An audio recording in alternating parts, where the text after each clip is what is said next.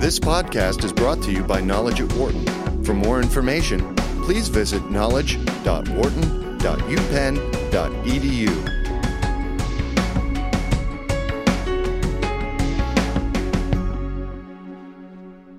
We have all seen the saga of United Airlines having a passenger dragged off an overbooked flight over the weekend, and most of you have seen the somewhat veiled attempts by United to say they were sorry, but there are also other instances of this as well by the carrier, and all as CEO Oscar Munoz was recently voted by PR Week magazine as its CEO of the year.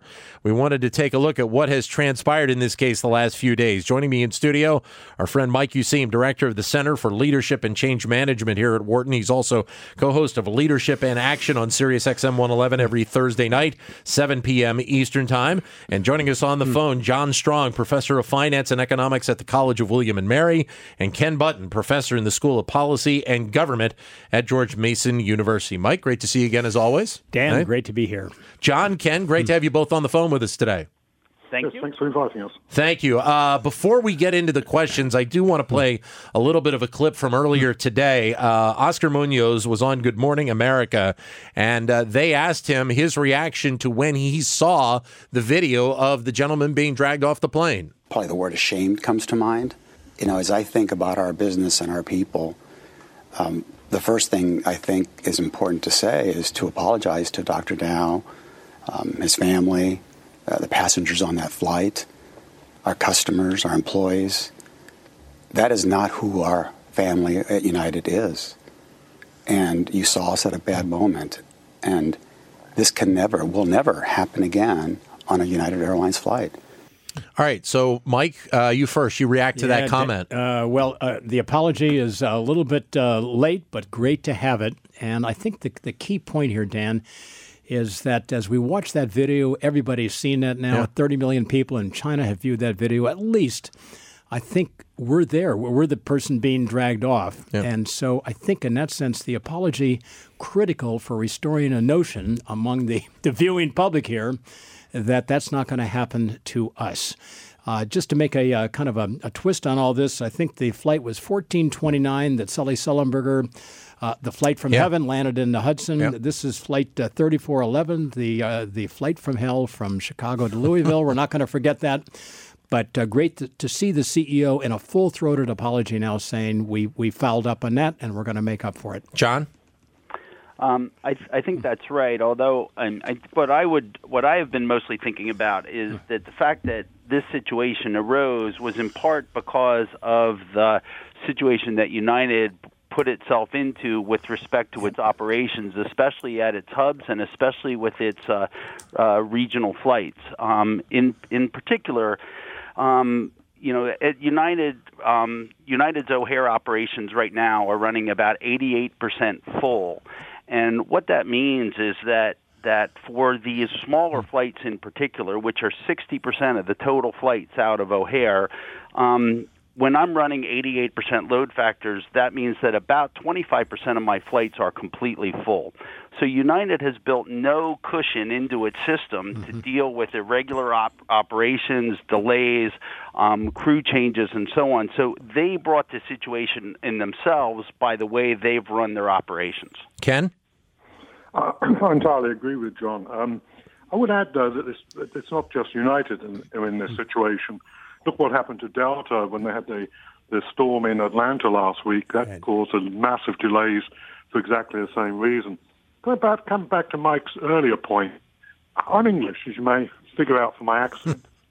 And when we have these sorts of incidents in the UK, there's usually a fairly quick and what I would call sensible and sensitive response from management. I do find in the United States, because of the legal situation, the threat of legal action against you, that there's a tendency for CEOs or spokespeople for companies to actually be rather reticent early on to make their opinions felt.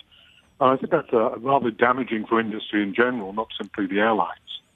Now, the other interesting piece to this, and this is something, Mike, we traded emails earlier today about this, is the fact that this hasn't been the first time that something like this has happened, maybe not to this extent. There was an article that came out yesterday, I believe it was, a gentleman by the name of Jeff Ferns, who is the president of Tri-Pacific Capital Partners. He was talking about being basically moved out of a first-class seat into a coach and being stuck between a husband and wife that were, in a fight and screaming at one another. He moved out of this seat, but it does go to what's being done at the gate in terms of the preparation for the flight, whether that is packing too many people in there, letting too many people on the flight to begin with. What happens if there is a change of plane and maybe it's a slightly smaller plane? I mean, there's a lot of factors at the gate that really need to be addressed. Well, Dan, to pick up on that and what John and Ken have both said, the apology today is terrific, but it's only a small first step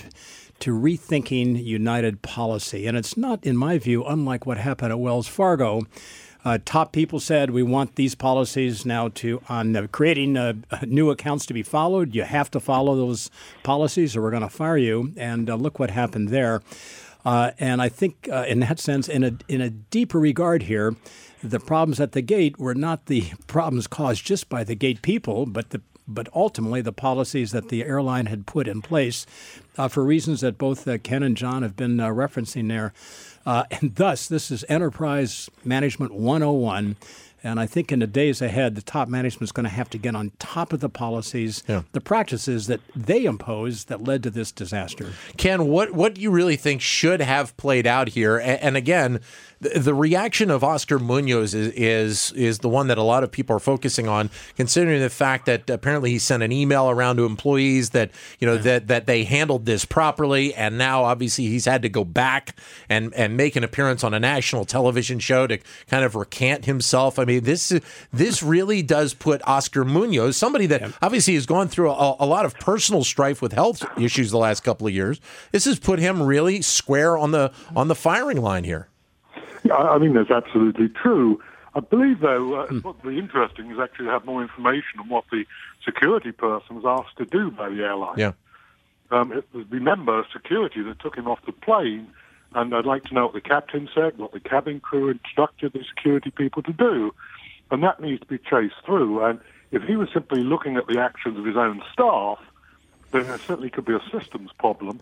But you've also got to ask about the security folk and how they behaved in this situation. And that does become a key question, John, because the security people, that's the airport. That's not United Airlines.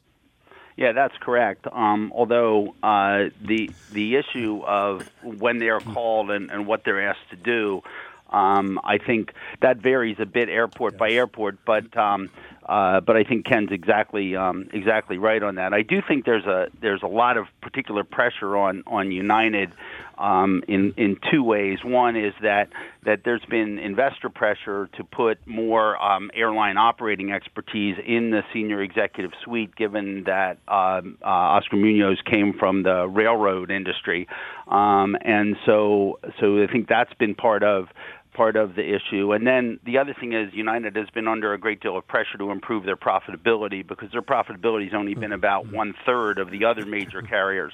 And so that puts lots of pressure on the system to push to the limit all the time, and that's particularly true as any of us who fly regularly realize that the small operations at hub airports, in particular the regional jet operations, the United Express operations, are the ones that are often the most unreliable, the most inconsistent, and it's not a surprise that this is the part of the United network that had the problem. It wasn't a mainline United flight between hubs. It was a United Express flight going to a smaller city.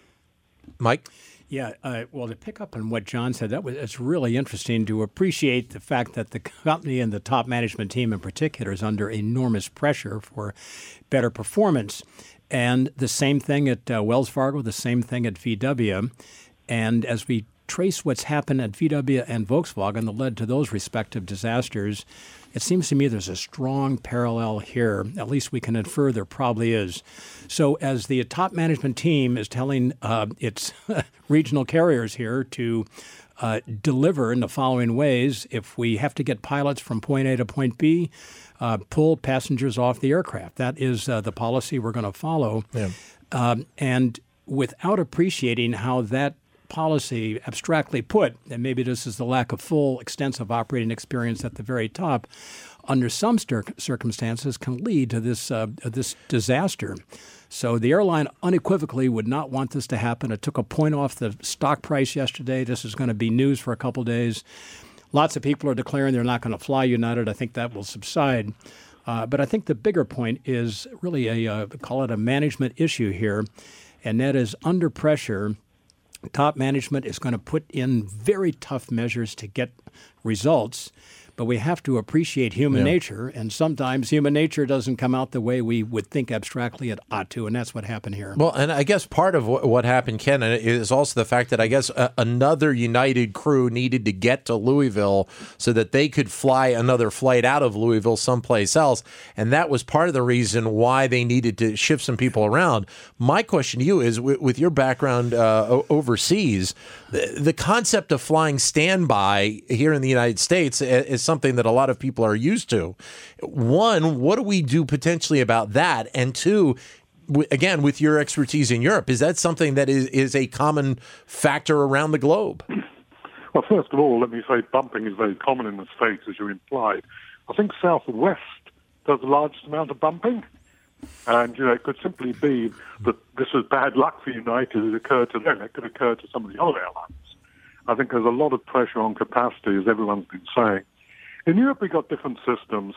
There's very little bumping because Ryanair, the world's largest international carrier by passengers, actually has an entirely different system of operations. It simply flies people and crew and aeroplanes backwards and forwards between from a base, not a hub. And therefore, there's no people changing planes. Pilots don't change planes. They fly the same plane every day because the geography is different. You've got an entirely different geography. The U.S. is 5 large populations, one in the middle and somewhere on the outside. A different model. I think in this country, if you start looking at the operations rooms of these airlines, they're massive. The airlines have massive operation rooms. And the interesting part is a large proportion of that space is actually taken up by getting crew in the right place, not the aeroplanes. When you have a storm or something, people think the problem is relocating planes. It's often actually getting the crew with enough flying hours in the right place at the right time with the right hardware. It's a very complicated industry. 844-WHARTON is the number if you'd like to join in with a comment about what happened with United Airlines and the passenger over the weekend. 844-942-7866. Or if you'd like, you can send us a comment via Twitter, either at BizRadio111 or my Twitter account, which is at DanLoney21. Mike, you talked about the review that United is really going to have to do here.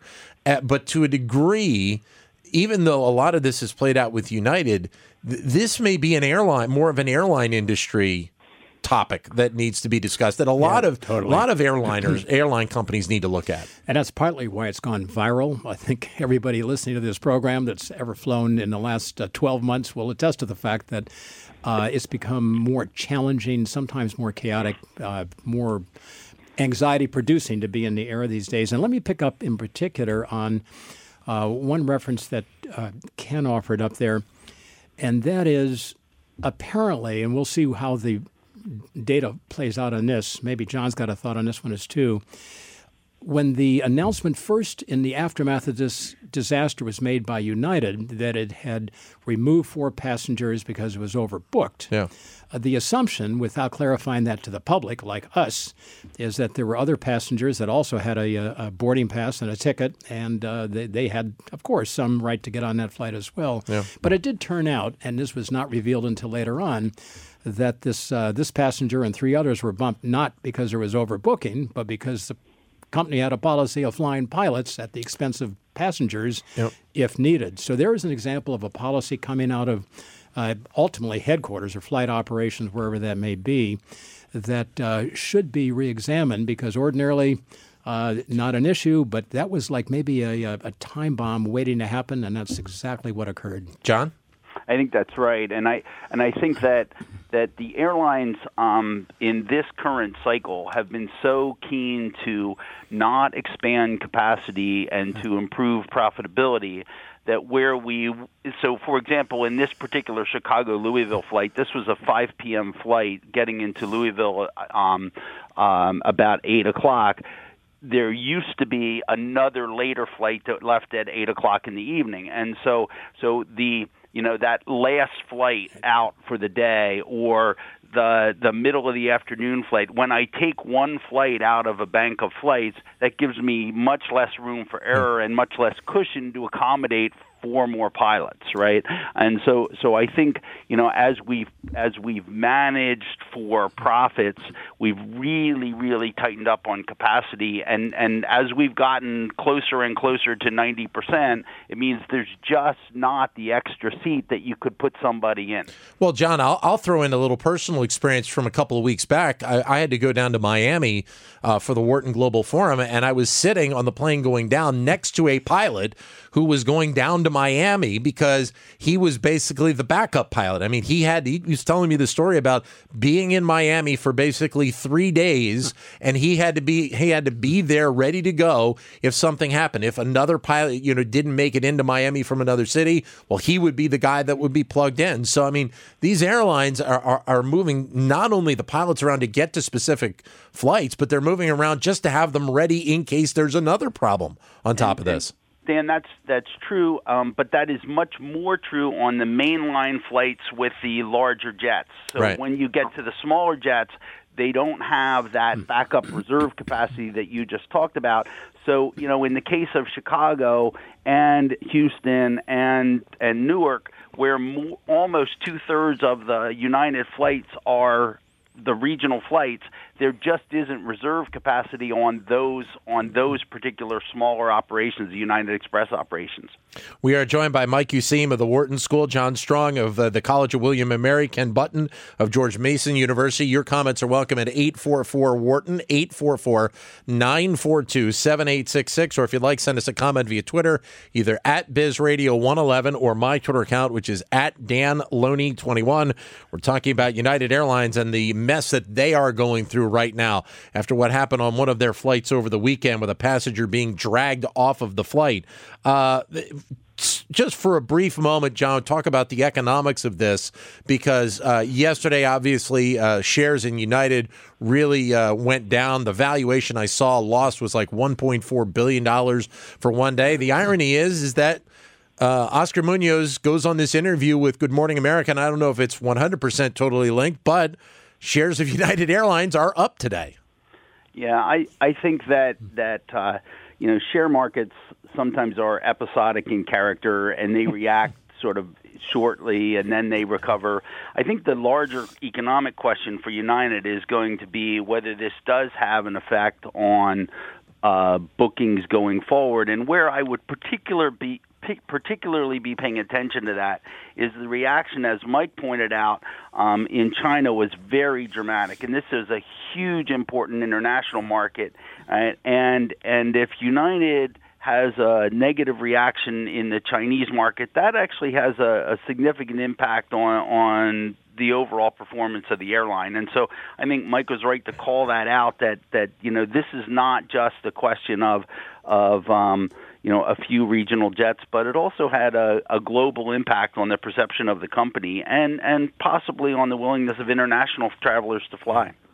John, to pick up on that, I personally have flown many times from Newark here, Newark International Liberty, to Beijing and to Shanghai, and United's got a great connection, and I'm not going to stop taking that connection. And that's a way of saying that given the way that airplane markets and systems work, I think the restoration of the United price is to be expected, that there's just people like me are going to continue to fly. But as you said a moment ago, Mike, when a lot of people are actually thinking about whether or not they want to fly United because of this incident, a lot of people have commented, look, in the end, people will make the decision on what the lowest fare is, and that's a factor for a lot of people. Well, they certainly will, and I'm going to turn this over to my two colleagues who know a lot more about this than I do.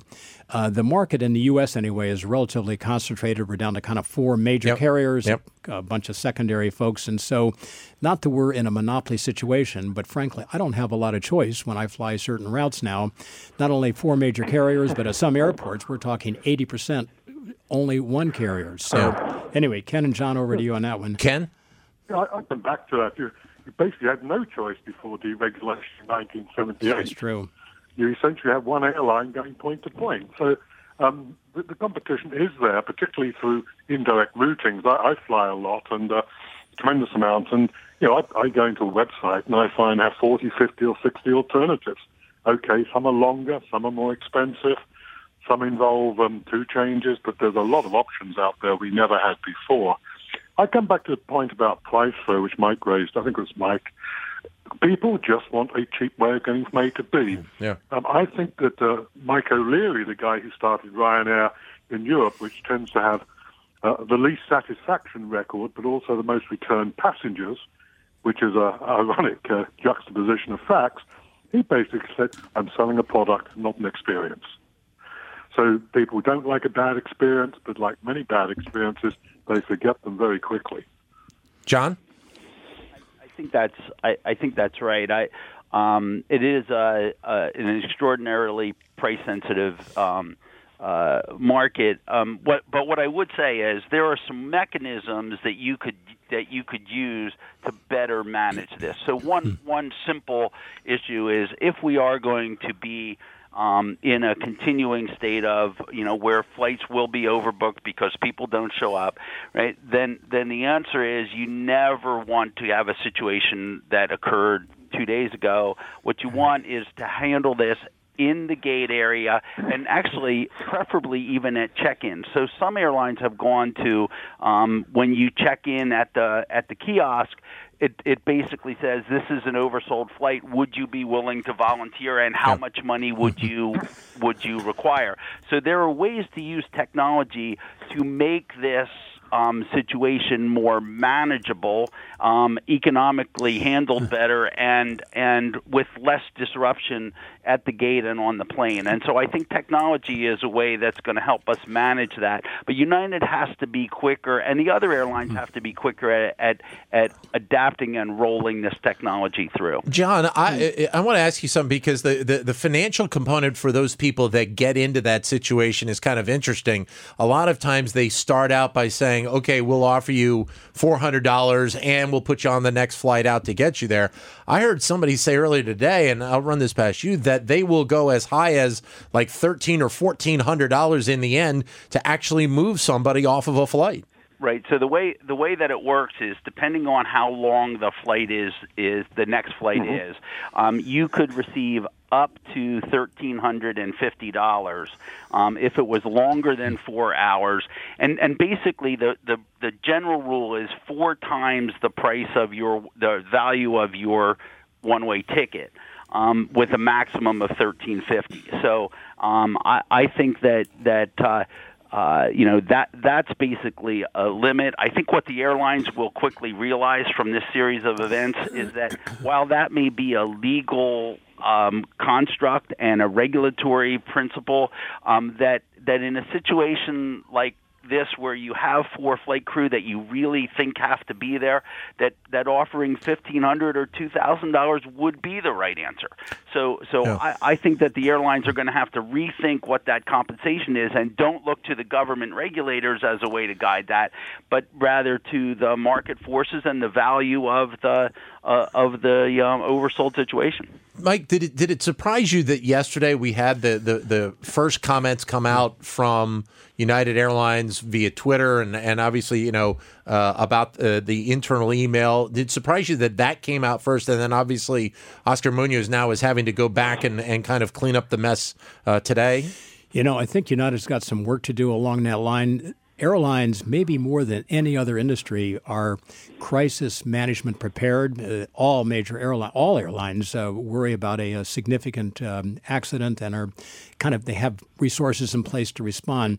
They were not really in place to fully and correctly respond on this one. I think they're going to learn a lot, and maybe just to give that what amounts to a final spin here, I often think we do learn most about what can go wrong when things do go wrong, and now we got to reconstruct. And I think the Chief of Operations for United, the Chief Risk Officer for United, top management, and even the board would wisely look at this in some detail and work out new practices and policies that would not let this thing happen again. And by the way, this is only one event. There may be others out there. Anyway, they got to get on top of that now. Ken? No, I entirely agree with that. I think the electronic communication, though, is simply mirroring the way the U.S. is being governed from the center at the moment. We learn most things from Twitter and then we get a formal statement later on policy. So that's simply the way the world's gone. The danger with it is what we saw yesterday. You say things not well thought through, and subsequently the actual policies you have to adopt are somewhat different. I think, as people have been saying, this is millions and millions of people that fly every day. Millions and millions of people have very satisfactory trips for the money they pay. But there are these odd incidents which cause problems, and they shouldn't be there. There are things which are soluble. As I say, I'd like to know exactly, and he may have been right, the chair of United, when he said his staff acted correctly. It could well be there was a problem with the airport, and we tend not to think of that. Great to have all three of you on with us today. Thank you, John. Thank you, Ken, for joining us on the phone. Thanks. All the best to you both. Thank you. Mike, great to see you as well. Thank you very much. For more business news and analysis from Knowledge at Wharton, please visit knowledge.wharton.upenn.edu.